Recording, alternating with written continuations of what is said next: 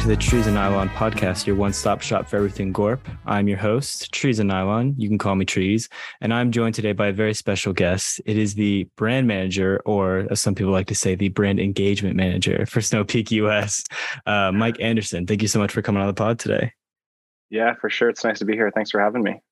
Before we jump into everything, I've done a little bit of explaining, but I'd like for you to explain a little bit what brand manager means and what Snow Peak means to you. And then we can get into the meat and potatoes of it all. Yeah, for sure. So first of all, shout out Snow Peak UK. I love the whole squad over there. Mm-hmm. They're doing some good work for the organization. But for me, talking about my role, so as the brand manager, my department oversees the creative communications and engagement strategy at Snow Peak USA. So everything from our social and public relations sphere to email marketing, content production, basically all the creative stuff that gets filtered out through our marketing channels and through our events. My department is creating all that magic over here in Portland. So it's a really great space to be. You know, we get a lot of fun opportunities to tell fun stories, and luckily Snow Peak is a brand that has a rich heritage and a lot of stories to tell. So there's definitely no shortage of canon to pull from.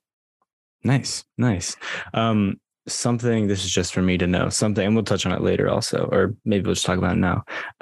Something that Emily talked about that they do is the Snow Peak Ways.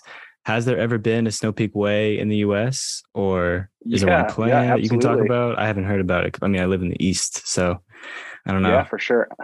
You know, Snow Peak Way is a big tradition, and it's our signature brand moment at Snow Peak. In Japan, it was created, I don't know, around 20 years ago as sort of an opportunity and a community building initiative to really connect the people behind the brand with our Snow Peakers. Snow Peakers are what we call our customers and our most engaged users. Okay. So Snow Peak Way is basically a 3-day camping event where representatives from the brand and our most loyal and connected customers come together for 3 days of community building, direct engagement, demos, activations, brand moments. People also come and flex their setup. But really, it's about an opportunity for folks to come together and like show off their, they Sick come and gear. Flex their setups. Yeah, for sure. They're like, absolutely, check out this curated kit that I put together for my tent and tarp combination. Here's the amazing food that I'm going to serve. Yeah. And we all just come together and just chill out. I mean, it definitely has its roots in a type of like corporate feel, but in reality, you're not going to find a more authentic and connected engagement run by a brand anywhere in the world. I promise you. Like Snow Peak as a company, we represent camping, and we are our users, as we say. So it's an opportunity for us to sort of just really connect in a really meaningful and positive way and talk about camping culture, talk about Snow Peak culture, Snow Peak lifestyle, and all of those like shared values that we share as a company and also as campers. So, funny enough, the first day I joined Snow Peak, which was just over 5 years ago, it was one of my 3 direct responsibilities as a brand manager. And that was, to bring Snow Peak Way to life in the United States. We had never done this type of engagement before. And it was really one of the first things that I was introduced to as a new employee at Snow Peak. So, we've hosted 4 of them. Shout out to 2020. We took that one off because, some things were happening in society. Strange things. Yeah, for sure. We've hosted it both in Oregon and Washington. And we're just coming off the heels of our 4th Snow Peak Way, which took place in the Tye Valley, which is about 2.5 hours from Portland, Oregon. Shout out to the Justice and family. They have a beautiful ranch out there where we hosted 400 total campers. Wow. About 325 campers from all over the US. And then around 50 staff were also out. And then we had 25 or 30 various partners, special guests, etc. It was an incredible time, and I feel super blessed at the opportunity to bring that experience to our customers and our snow peakers here in the US. It's really, really deeply connected to the heritage of the brand and is such a meaningful thing to share that as a new tradition that we're creating here in North America, it is just, like I said before, it's one of the most powerful and quote unquote authentic kinds of engagements that you'll find. People are just there to cook food, hang out, connect with their friends, connect with their family, connect with one another, and really just go camping for 2.5, 3 days. It's super dope. Yeah. And I was going to say, you brought it back at the end, which is good because I didn't have to just disregard everything you just mentioned. Talking about like on a corporate level, acknowledging who your customer base is and having events like that, I think is really special because you look at another brand like maybe REI, and locally REI, they have their little billboard like, oh, we're going camping this day, we're going hiking this day. That's a very local effort. And isn't really acknowledged on like a corporate level of like, this is the REI camp out this year. And for Snow Peak, you do have like, this is the Snow Peak way, like this is a Snow Peak camping trip. I think that's something that's very cool because you kind of keep it, I don't know, it seems like the brand message or values translate throughout the whole company and show at the top, which is really awesome. Yeah, for sure. I mean, I definitely agree with that point of view. Snow Peak is, in our essence, we are a camping brand from Japan. And the most important part about camping is camping. For us, it's not about camping and hiking or camping and fishing or camping and mountain biking. Yeah. For us, it's about like really coming together, unwinding in nature, flexing your dope setup, exactly, sharing some food and food and good times with your community. So like for us, that's the paramount focus of the event. And it's really the focus of the brand is to bring people together and just unwind. Yeah, exactly. Beautiful. I guess we can get into the actual show now. Would you like to start with trees or nylon? Which one? This is the question. Let's start with trees. Okay, start with trees. And for anyone who might not know, I come from nylon, so trees is good. Let's start with trees. That's good. That's very good. For anyone who doesn't know, we will be working through a past, present, and future progression with both topics, trees and nylon. So we're going to start with trees, and we'll start with tell me a little bit about getting outside as a youngin, growing up. Were you surrounded by nature? Were you not surrounded by nature? What was the situation like? Well, I grew up in the Pacific Northwest, so I think like my orientation and relationship with nature has always been like right outside my back door or my front door or whatever. Blessed, truly. Yeah, totally. But, I think in terms of like a traditional outdoor, I kind of grew up in a non-traditional outdoor world where, I grew up going skiing and snowboarding and spending lots and lots of time at Mount Hood. As I got older, that sort of like passion sort of translated to like skateboarding. I think there's a lot of folks that might like quantify some of those activities as outdoor, especially as like the outdoor industry sort of like coalesces around itself and builds more of a point of view about what the outdoor industry represents.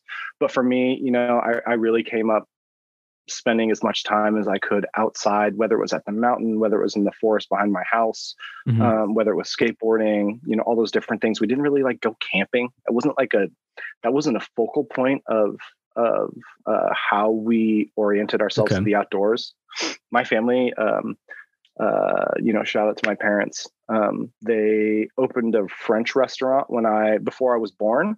It's coming up on like their 40-year anniversary for the restaurant. So I spent my whole life really around the kitchen. And so my opportunity to get outdoors was like when my parents wanted to get away from like the city and get away from like having to work like 100-hour weeks or whatever. Yeah.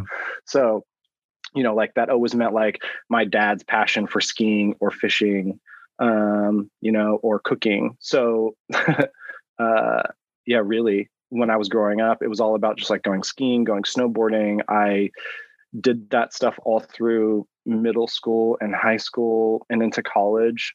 I can't say that I really went camping a lot. It's kind of sacrilegious being at this role for a camping brand, but I probably went camping like 5 times before I turned 21, Okay. Like that's kind of crazy, but I think there was still a deep love and appreciation of the outdoors, which I think has always been a part of my like outlook. yeah, I think today I've definitely garnered a much deeper appreciation of the outdoors and a lot of the values and quality it brings to both my life and my family's life, and for folks all over. It's a really important thing. And it's something to be treasured, and that opportunity to have access to those spaces are not something that everybody has. So, I think for me, it was by choice, and for others, it's not always by choice, but I think either way, it's always something that, it's something that I love. Didn't get to spend a lot of time doing in a traditional quote unquote like outdoorsy way, but yeah, my appreciation and relationship to the outdoors has always been a meaningful one, no matter what activities I've been participating in. At the mountain. I think that for a lot of people, like I didn't go camping. I went camping a couple times, honestly, probably as many as you before I turned 21. Like you said, 5 times, probably about that much. My dad would take me to Amicalola Falls, which is just like local state park every Labor Day. We just go up there. We'd spend 2 days there. When I was growing up, because he really wanted me to do Boy Scouts, and I really didn't want to do Boy Scouts. So he was like trying to push me in that direction, which I didn't end up doing. And now he looks back on it because I am going camping a lot. And he's like, damn it, man, I just wish we had done that when I could have shown you everything. I could have bought you cool gear, and now you're paying for it. And look at that. So it's, it's whatever. But I also, I spent my whole childhood going outside, just like out in my backyard, neighbor's backyard, playing soccer, playing sports and all that. And there is just kind of that subtle appreciation for nature that you get, I think, when you do that kind of stuff where, you don't spend your whole life inside playing video games, because I did have friends that did that, where they didn't really play sports, they didn't really do anything, and they just kind of played video games or had like hobbies that didn't include the outdoors. And I don't think they have that same appreciation for nature that I do because of that, or maybe they didn't grow into it as much growing up. And then, it translates very easily to, oh, now that I can go camping and I can't go hiking, I have like the money to afford to be able to do all this stuff, like backpacking and mountain biking, you can actually go do it. I think it's a cool opportunity to have. Yeah, totally. I feel that. Yeah, it was like, instead of going and doing like warm weather things, we would like drive to Whistler and like we would go like mountain biking and skiing like up on the glacier and stuff like that. And like that was my idea of like outdoor sports. And like, yeah, in retrospect, like that's an incredibly privileged thing to have been able to do as a like 14 or 15-year-old.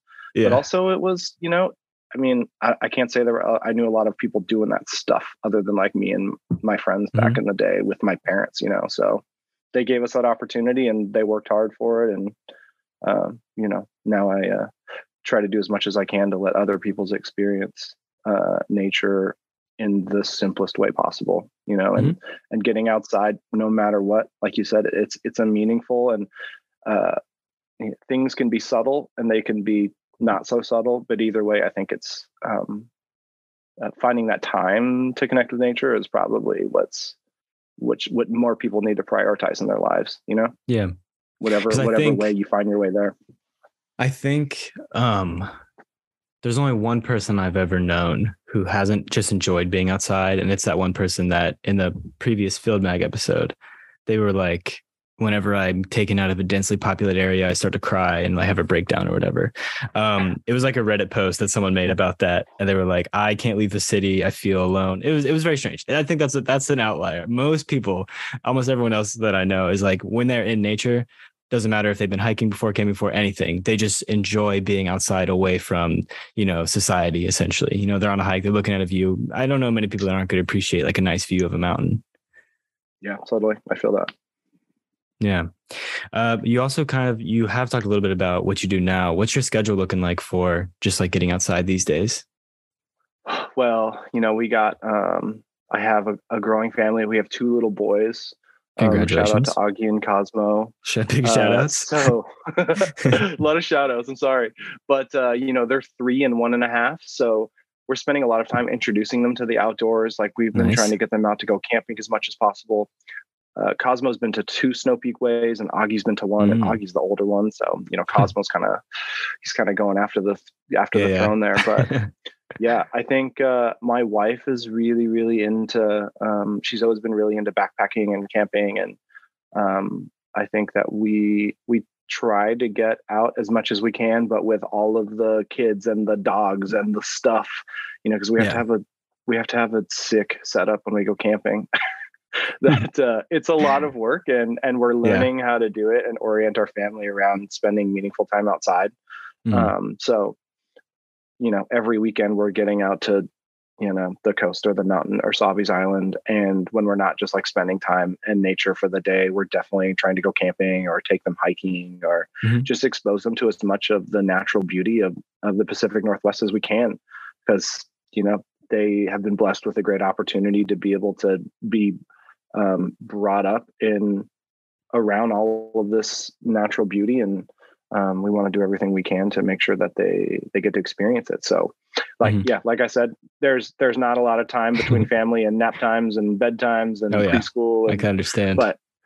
But when there's meaningful opportunities, we take them. And then of course for work, I get to go camping and travel a lot. I think next year, probably be camping even more. Got a lot of plans to do more camping, but we go very nice. Once or twice a month as a department, and we shoot content and, just do what we can to get outside and sort of, we don't want to, it's not a farce. It's an authentic thing. It's like us in these photos, living this camping, living these camping scenes, doing the Snow Peak lifestyle. So, it's as much as we possibly can. And luckily I work for a camping brand. So that means makes it a little bit easier, deems possible, we should do it. Yeah, exactly. Exactly. You want to be living that life, just like you said. Yeah. Which is something I think is very important, especially if you're hosting all the camping events. You don't want to be sitting there struggling to put up a tent and everyone's looking at you funny. Yeah, exactly. That's true. I think I can. I got this. I'm sure you're fine. No, my friend, listen to this. I have 2 experiences with Snow Peak, I guess, with Snow Peak products. The first one is I have some mugs and like a spork and stuff, which I use for camping, which are great. I love them. My friend, however, gave me, his parents are from Japan and they moved back to Japan. And when they left, they just, left a bunch of stuff here. One of the items was a Snow Peak tarp. I believe it's a tarp. And he's like, hey, do you want it? I need like Snow Peak and camping and all that. So I took it off of him and I tried to set it up and I could not for the life of me figure out how to set this thing up. So I just sat in my front yard with tarp laid out, all these rods are around me, like, what am I doing wrong? And so I've had 2 experiences. One of them is going to be a learning experience. The other one was great though. I mean, Snow Peak stuff is great besides that. And obviously I went to First Camp in the UK and experience that. And I got to see, the Snow Peak tents out in the wild and all the cooking gear being used. And it was a really, really cool experience. And it pushed me. I'm thinking a cutting board might be in order, maybe some knives. I don't know. I have big dreams now after seeing all that. Yeah, for sure. When you get to see the stuff in person and exist with it in its like natural habitat, so to say, I think the power of the product design and its intentionality is something that it unlocks. Now, how do I say this? It's a lot better in person when you get to see how it works and lives together with the other products. Like a Snow Peak thing is great on its own, but a Snow Peak thing surrounded by other Snow Peak things is a meaningful experience that allows you to more intimately connect and get comfortable and cook food and relax and just sort of disconnect, which is what we want from people. So yeah, I feel that. But setting them up, if you don't have experience, that can be a cluster for sure. So I think that's definitely on us to try and help you make that experience easier. And oh no, it's okay. I didn't get an instruction book. I literally just got 2 bags. One had the tarp in it, one had the rods in it. He said, here you go. Yeah, for sure. I mean, I believe that too. But if you had the instruction manual, it was probably going to be in Japanese. So that's true. It most likely would have been in Japanese, seeing as how they probably bought it over there. Yeah. Anyway, maybe I would have. He could have translated it for me. He speaks Japanese. Yeah, there you go. So yeah, it could have worked out, but it's all good. I'll figure it out eventually. It's sitting in the back of my car for now. Well, very nice. Yeah. Something else I wanted to touch on with you were talking about like all the Snow Peak items, like with each other is a very pleasing experience, very aesthetically pleasing. They all function really well with each other. They all have like little, like you can stack all the trays on top of each other, little stuff like that. That's just nice, ease of life type stuff. Also, just like the Snow Peak way of camping, I think for most people, when they think of camping, especially here in the US, they think of the like rugged AT hiking for 8 days in a row, backpacking type of camping. And I think a lot of people don't realize that there is that. And also, okay, when I was growing up, sorry to interrupt my own story, but there was like that rugged backpacking camping. And then there was the like state park camping that I did with my dad. We were just kind of like, oh, it's just nothing. You just have a tent and you just like walk around the waterfall and stuff.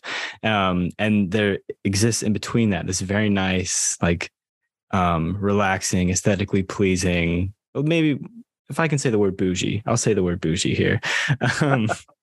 Snow Peak way of camping, where it's, you have the nice gear, it's very relaxing, you have the fire pit in front of you, just chilling by the fire. I think Emily said something like taking the living room outdoors, which I think was a really good way to put it, of you can still relax and have this amazing experience with your friends and family, but it's just outside instead. I think that's a nice place where maybe people don't know about that, and that's a good way to get involved in the outdoors if they're not already. Yeah. I mean, I totally agree. We call it the Snow Peak system layout, right? Where like it's like a system of designs that are meant to coexist together. And like this table is meant to go with this chair at this specific height and next to this cooking system and what have you. And I think like by creating this cohesive system, it allows you to focus on the connections that you're making with your friends and your family and your community. And it doesn't have to be bougie, and it doesn't have to be luxurious or glamping in its orientation. All it takes is the intention of creating a space which amplifies your experience and allows you to connect with nature and connect with your community, that I think is important for us, and which is best exemplified by our products living together with one another. You don't got like a neon chair and like a table that's the wrong size and like this fire pit and like a blue tarp and like an orange, it's like, it's a bunch of stuff that subtly fits together, and it allows you to focus on you in that moment, and allows you to be present without being distracted by the design or like the flair of your kit, Yeah. It's more impactful than you than you realize when you're in the moment, No, definitely. I agree. Something about the mind, like in cohesion like that, the brain. Yeah, right. That's why our stuff is brown or white or tan or gray. It's not flash orange and camo and whatever. That'd be sick though. Let's get a Snow Peak camo mug. Yeah, exactly. We got some all over print patterns we can toss on there, but they look better as maybe the liner of a jacket or what's a wallpaper. We have this crazy all over print in our headquarters here in Portland. That's like it's like an art of like a bunch of scenes. And we like, it was from like a shirt from like 5 years ago, or like a jacket, and we blew it up, and it's a huge like wall in our operations core. And it kind of looks like that scene in Garden State where he like wears the shirt his mom made, and he leans up against the bathroom, and it's like the same pattern. Anyways. That's what Wonderful. It reminds me of. Wonderful. Yeah, I'm thinking, so like mirroring the Gucci North Face collab, we just take like the Snow Peak logo and we make like a giant, like neon yellow and then like brown. And we do like the brown logo, just like make a giant tent like that. I think that'll sell really well. Yeah, there just throw it in the middle of the campsite. I mean, all the attention will be drawn to that. It'll be gone in like 2 hours though. Someone's going to lift that for sure. Oh my gosh. Yeah. All right, sweet. Let's move on to the future of trees now. I mean, you've talked a little bit about plans for the future, getting outside a little bit more. Is there anywhere or anything that you'd like to see anytime in the future? It doesn't have to be next year. It doesn't have to be the year after that. Countries, parks, anything like that. Oh God, what would I like to see? I would love to see an international airplane someday again. We had kids, and it was 2019, and then March 2020 happened, and like we didn't leave our house basically for like a year, and now we're trying to figure out how to, like, the furthest I've been with my family is like Arizona, which is like a 2-hour flight from Portland. So I think the things I would like to see, we want to go back to Europe. I want to go back to Japan and hang out with my colleagues and go camping there, because it's insane to go camping in Japan with other Snow Peak folks from Japan. Yeah, I don't know. I think I just want to see, I would love to see just like the travel return to my life a little bit more, in a way that allows me to bring my family along for the experiences and just really rekindle that like wanderlust that was such a big part of my life. And I want to be able to share that with other people. I want to share that with my family. I want to be able to have those experiences with my kids. That's really the most important thing. It's just like figuring out how to create opportunities for my family and for myself, and allow them to see the world and get the same opportunities that I had and the privileges that I had growing up, and being a part of the menswear industry and the outdoor industry and the industry of the world. Just being able to show everybody all the cool stuff that is everywhere and allow that to have an effect on their point of view, so that they know that the world is bigger than their house or their block or their street or whatever. Nice. Is there any country, we'll say international country, that you haven't been to that you'd like to go to? Oh, I mean, definitely. I really want to go to the UK. Okay. You've never been? No, I've never been. I have been to a few places in Europe. But I think that going over to like England and checking out Scotland and Wales and all those other parts of that big island would be super dope. I think like from a futuristic, maybe more, maybe a little bit cooler me. I think like I definitely want to go explore South Korea. That seems really cool. I think checking out different parts of China would be really, really interesting. I love, my mom's Filipino, so like I grew up going all over Southeast Asia when she would go back, and I remember seeing all these things when I was growing up and not really getting an opportunity to like fully connect with the environments that I was in. But I think being able to go back and like check out a lot more of that like hyper the density of Southeast Asia is something that I would like to explore.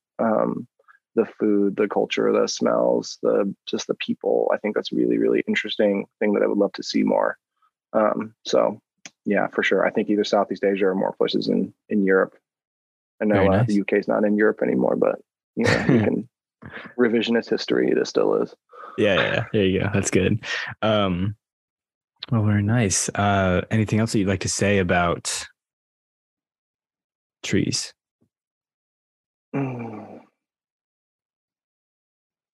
No, I think that's it. I think I said my part. Cool. Very nice. We can move on now to the nylon section. Tell me a little bit. First, let's talk about how would you describe your style nowadays, except don't use the words all Snow Peak. How would you describe using like a word that ends with core? How would you describe it? I would call it Norm Tech Dad Core. Oh, okay. All righty. Now explain that to me. I think it comes from a fascination of growing up as a part of skateboarding, it evolving into like early street culture, internet culture. And then as I grew older, an appreciation for more contemporary, I don't want to say like streetwear, but just like. You can say it. It's okay. It's a dirty word, but we can say it here. Yeah, for sure. I think the amalgamation of all those things, plus the democratization of internet, the democratization of information through the internet, means that we're in a place where like nothing really feels sacred, and it's all interconnected, and it's all influenced or appropriated, or like however you want to slice it up. But I think for me, like that mix of high and low with utility and function are really important for me. It's like all of the stuff you need and none of the stuff you don't, but the stuff that you have is like, it's like the sickest textile you could find. It's interesting. It's got texture. It's got like personality, and not in a like wabi sabi way, but in a like intentional kind of way. And I think in the past I've probably been all slices of those different things, but I think for me now it's like functional clothes that fit my life, and my life is I am a dad that goes camping. So yeah, for sure. Comfortable, thick shoes, wide ass pants, and a sick jacket.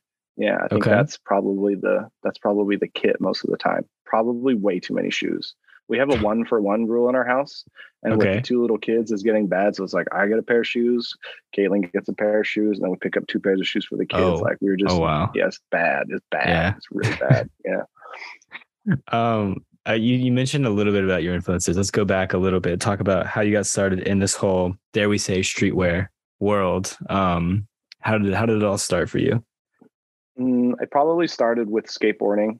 And when I was in middle school, just like running through shoes, right? And that sort of like evolved as we like hung out with, my friends' older brothers or whatever, and they were wearing different kinds of clothes or whatever. And sort of the internet became more of a thing. Like I'm really old. So like when I was a kid, people didn't really know how to use like Google, or like they didn't really know how to use the internet. So I think coming off of this like fascination for like being able to tap into the internet when I was in high school and like finding my way into like online communities, I was able to sort of like absorb a lot of information at a very early age in my life. And this meant like going on to Nike Talk when I was in like high school, which was God forbid 20 something years ago, and like really getting deep into sneaker culture at a time when like that wasn't a thing. This was before like the boom of streetwear in the West. And this is like, historically, this is like Nigo was like printing shirts in Harajuku and selling them, with a monkey on them or whatever, like an ape on them, right? Like this is before people knew what any of that shit was. And it was just like, we're trying to find and share cool things. And at that time it was sneakers, and evolved into streetwear and fashion, and the online community started to evolve, and that landscape started to change. And this is before social media was really the thing. Like when I was in college, my freshman year is when Facebook came out, and it was like pretty whack, but it was like kind of a revolution. But like behind the scenes, not behind the scenes, but like behind in the rest of the internet, there were like all of these disparate communities that were connecting around the democratization of information. So like I was learning about Japanese denim and American workwear and European streetwear and European high fashion and Japanese high fashion and like archival vintage clothing and sneakers and skateboarding and music and like culture. And so it sort of like led me to a group of people that were really interested in all these things. And our common bond was shared around just the need of, or the want to learn more about what was out in the world. And so it was this community called Super Future. And it sort of had folks from all over the world sort of connecting. And this was like 2004 or 2005. And like I was in college, and I was just like meeting people from all over the world, and they were sharing their cool clothes or their cool shoes, or like, I don't know, whatever. So that sort of influenced like my interest in apparel and emerging trends and the like emergence of all this stuff. A few years later, the economy started to like bottom out in the US, it's like 2008 or whatever. So we're going into the recession. And, I was going on in my school career, and, I had this opportunity to work for a manufacturing brand here in the United States that made like leather and canvas goods and bags. And so I sort of like eked my way into, I took my like love and connection to community and turned it into a role in menswear, which wasn't really a thing back then. This was like pre-Tumblr.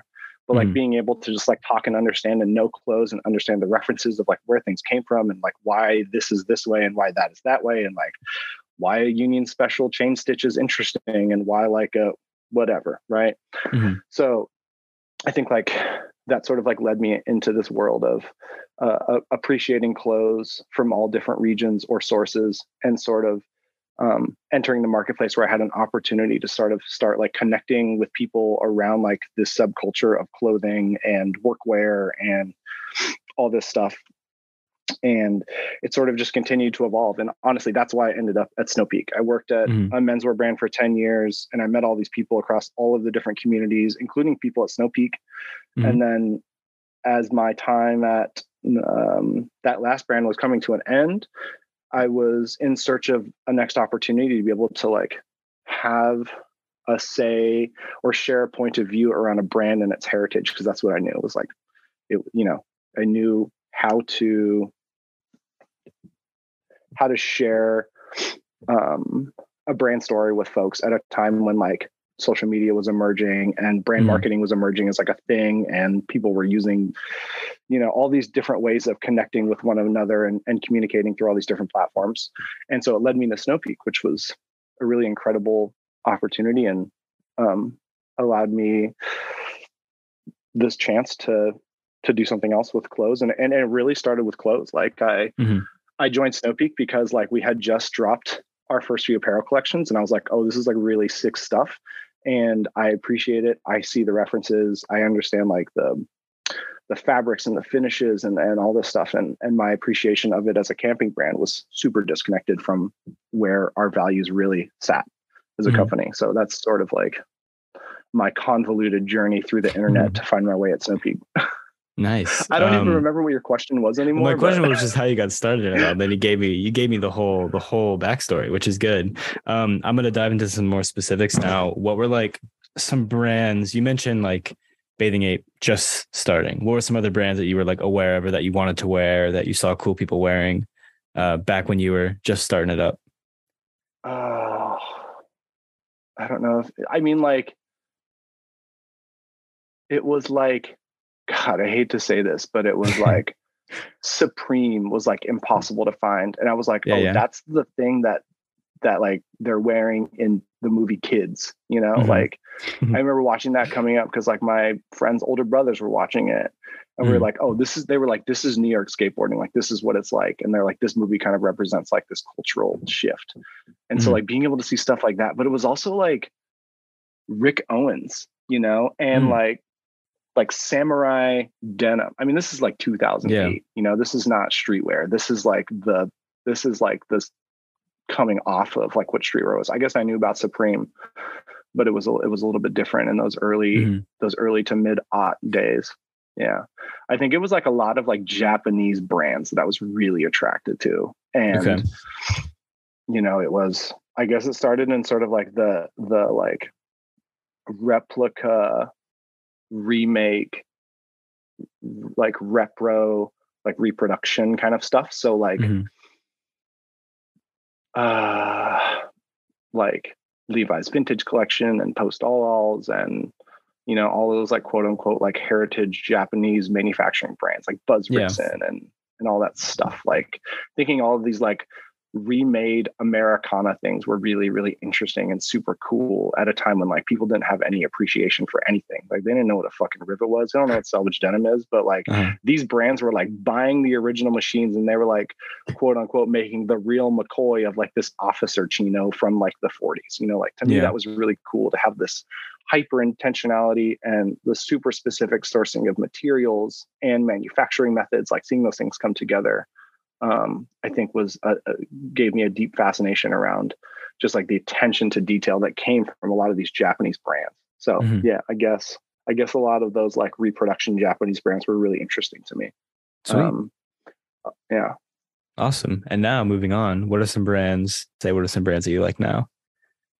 Oh yeah, for sure. Of course. Okay, cool. Good. I have to think about it, like what are the brands that I'm really geeked on right now?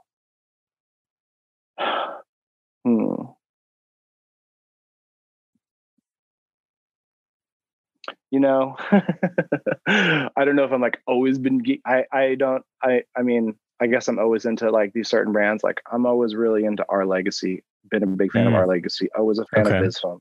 I was a fan of Engineered Garments. All the stuff that Daiki does with Nepenthes is always super cool. But that's stuff like I've been into for like 10 years or forever, I don't know, longer at this point. Like what are new brands that I'm into? I don't know.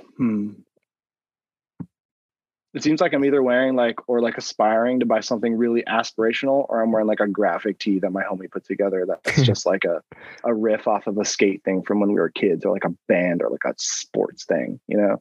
I don't know. I think I don't know if that's specific enough. No, that's good. That's a good answer. I have a question, since you've been around this longer than I have. And growing up, I didn't really care about clothes until like 2015, 2016. And so that was like right as Supreme, at least the way I saw it, Supreme was like right at its peak. Streetwear was like right at its peak. Like Ultra Boost was the biggest thing in the world. The Fear of God wave had just ended. Like SneakerCon was the biggest event of the year for me. Like it was that era, full streetwear resale era.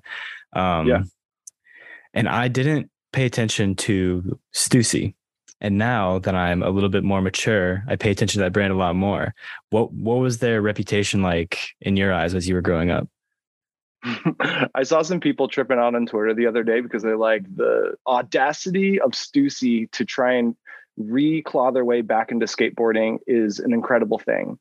And like, to me, I think when I grew up, Stussy was like a non thing. Like I grew up as like we watched videos and we were into like shorties and like, I don't know, stuff that we found in CCS and like Chad Muska and stuff. Like this is before like Tony Hawk and shit, you know, like that's sort of just the generation I grew up. And so for me, I think Stussy was always relevant to me as a streetwear brand, probably because of the adjacency to like sneaker culture. And also like the beacons of sneaker culture in the early aughts and the late 90s that were connected to like places on the east and west coast. So like San Francisco, they always got the Stussy chapter. Like LA, like that's important to skateboarding. Stussy was something that was connected to LA culture, you know, like I think for me it was always really, really connected to just like streetwear culture. And then I think like as things have evolved over time, I think like their credibility in the space is really, really broad.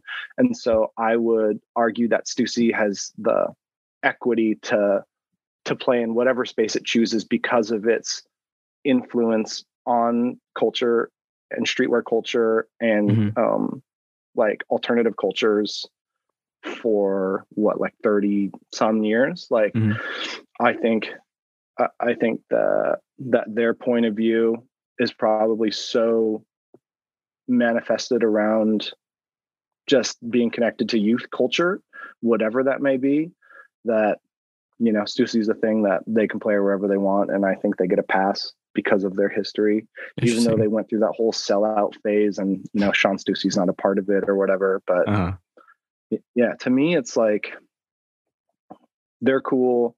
They're not like core for like skateboarding or streetwear, but they sort of are in this area where they are sort of like, they're both high end and low end because of the influence they've had on on culture. Yeah. Yeah. Like when I grew up, Stussy was like a PacSun brand, you know, with like just like a logo tee. And then I go on the Explore page and I see everyone and their mom wearing that like sweater, that like the S spiral sweater, and it looks sick and I want one, you know. And it's like they can exist on both ends of the spectrum, like you just said. It's very interesting to me. So it's something that I've been paying a little bit more attention to, and just wanted to get your take on that. That's just for me. That's not for anyone else. No, that's okay. That's cool. I'm down. Awesome. I guess we can move on to the future now. Tell me a little bit about some trends you'd like to see maybe, or where you see like fashion maybe trending to, if you pay attention to that kind of stuff. Yeah, for sure. You know, I don't know about fashion these days, but I think that in terms of like trends, I think it's probably, I would love to see a shift in the calendarization of the endemic cycle of fashion. Like, why do we need seasons? Why can't things just be what they are? They're created in a sustainable way. They're distributed in a sustainable way. They are purchased and acquired by people that have an understanding and an appreciation of where the things come from. And I think like, to me, that's maybe more important to the trends. It's like finding a way for the industry as a whole. And I don't even know what I mean by the industry. I guess like fashion is so many things to so many different people, right? Like we just talked about how Stussy is high end and low end. Like what about people wearing like Balenciaga, or like they don't know anything about Demna. They don't know anything about the house even, right? There's they don't even know what Maison is, but to them it's like this thing that's on a pedestal because they saw it on TikTok or whatever, or Instagram or whatever. I think that the way that the democratization of internet has scaled and now everything is anything to everybody, like I would love to see intentionality come back and to cut away the barriers of entry and the cyclical nature of the industry and make it a thing that is more accessible to folks, but also understood and appreciated by the audiences that made those things what they are today. I guess that's not a trend. That's just a point of view I have, I guess. Yeah, you also mentioned sustainability, which I think is a big deal. I think I would like to see a trend towards sustainability. I would like to see more brands move towards like actual green initiatives, not like actual greenwashing, but actually doing things that are good. Because there was a whole greenwashing movement, and sustainability was a trend, not that they were actually doing anything about it, but it was a trend to say you were sustainable for a while. And I'd like to see other big brands, I mean, especially with the Patagonia news and what's happening with that. Obviously, that's the biggest commitment you can make, is to donate everything to the climate change. And, you know, we live in a society where brands have to make money. So at the end of the day, it's just, that's how it's going to be. But I'd love to see more brands that are like making revenue off of the outdoors to be putting more into the outdoors as well, you know? And I'm not bashing Snoopy, because I think a good way to get people invested in that is to show them the outdoors. You know, you look at another brand and they, you know, they'll sell hiking shoes or backpacks or whatever, but then it's like, okay, now they can connect with it however they want. But with Snow Peak, you're showing them at these camps, like, this is what our product's used for. Here's nature. You can experience it. Here's, like, you've never been before, be about a $300 tent. We can show you how to set up. Here's some people to talk to about it. Now you can go camping with them later. Like, you're fostering that community to help them actually get out there and experience nature. And maybe they'll want to donate to a charity or do something like that in the future. And I think that's, you know, it's like a good way to start, basically. Yeah, totally. I think that's true. And shifting the cycle of the industry to create so many seasonal collections that are getting pre-booked and then manufactured. And like, I think it's not easy and it's an aspiration, but as a society, we should be working together to find more ways to create less waste and produce things that people need or want, and not just stuff that's going to end up in a landfill or like end up in some unforsaken place that didn't deserve somebody else's trash. You know, I think that's really important. And so like upcycling and reusing things are really, really important, but it takes more than that, right? It takes a knowledgeable consumer. It takes a brand who holds their values accountable and holds their own actions accountable. And it takes people from all over to make a difference. And it's not easy, and it's a difficult thing, and it's a difficult obstacle for us to face as a society and as a race, but that is what it is. You know, we got to be less wasteful. We got to care more about what we're putting out and what we're getting out of this place. I mean, that's something I've preached before as well. Just, you know, I have 2 rain jackets, a heavy one and a light one. That's really all I need. I don't really need much more. And I think that, especially like in this strange outdoor influencer space, that's a little bit like oxymoronic to reside in, you know, where it's like you care about nature, but also you're wearing products that directly were made from nature and like a mass volume, right?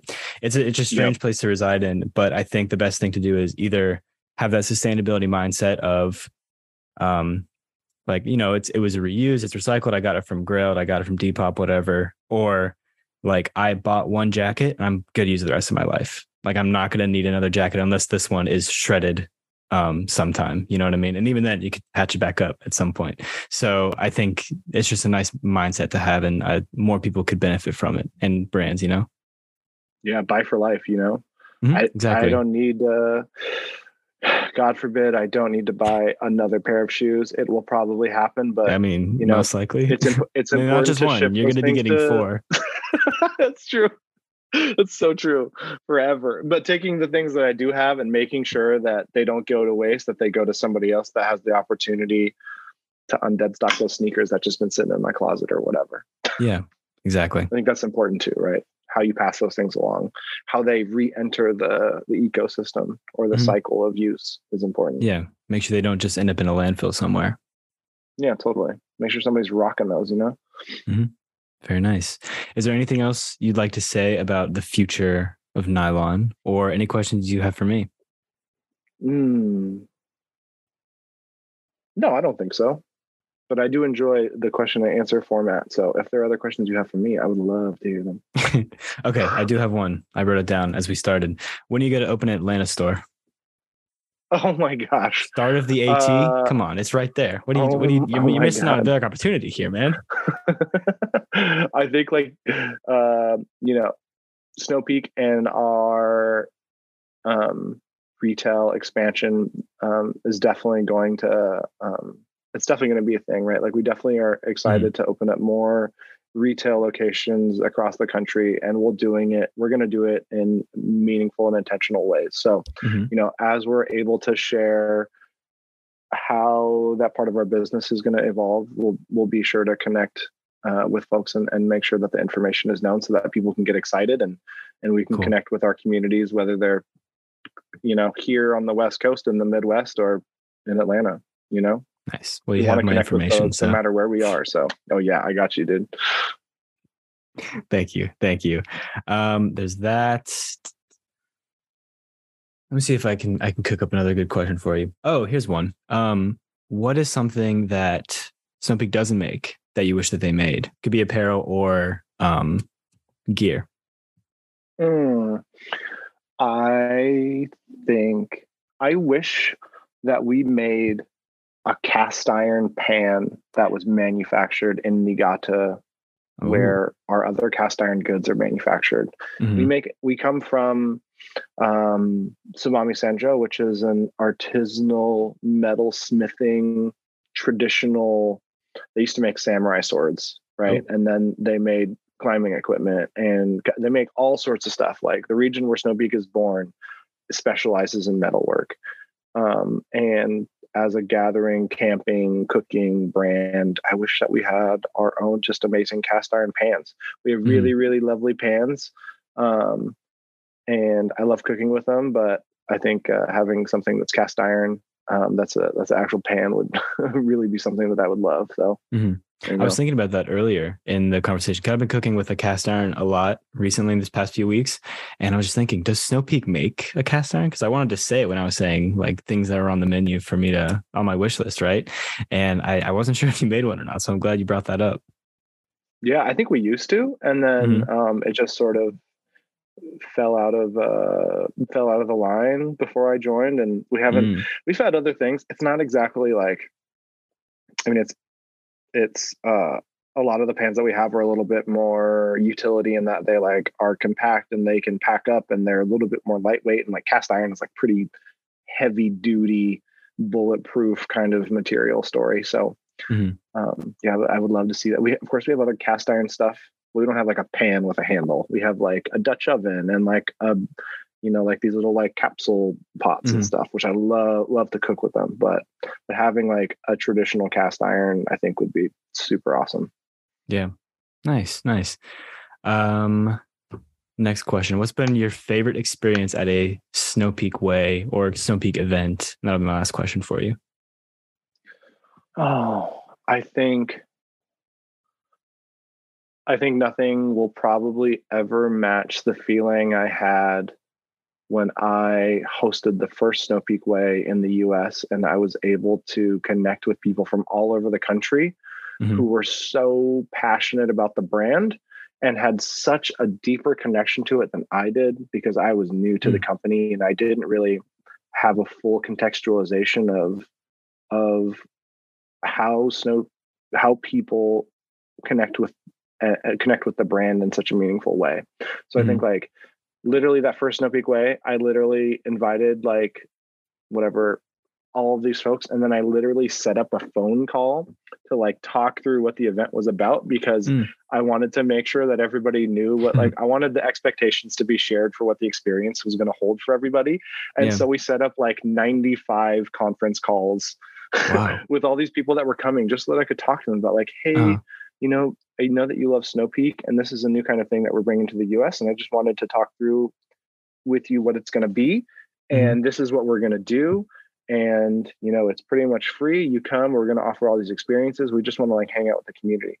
Yeah. And by golly, they came from Texas and Florida and New York and California and Canada and, Chicago. Like they came from all over, and nobody had ever done anything like this before, especially with Snow Peak in the US. So then getting there on that first night and being able to just like connect and be like, oh, like this is so-and-so from Colorado, and like this is so-and-so from New York, and just be like, oh, this is really, really great to meet all you.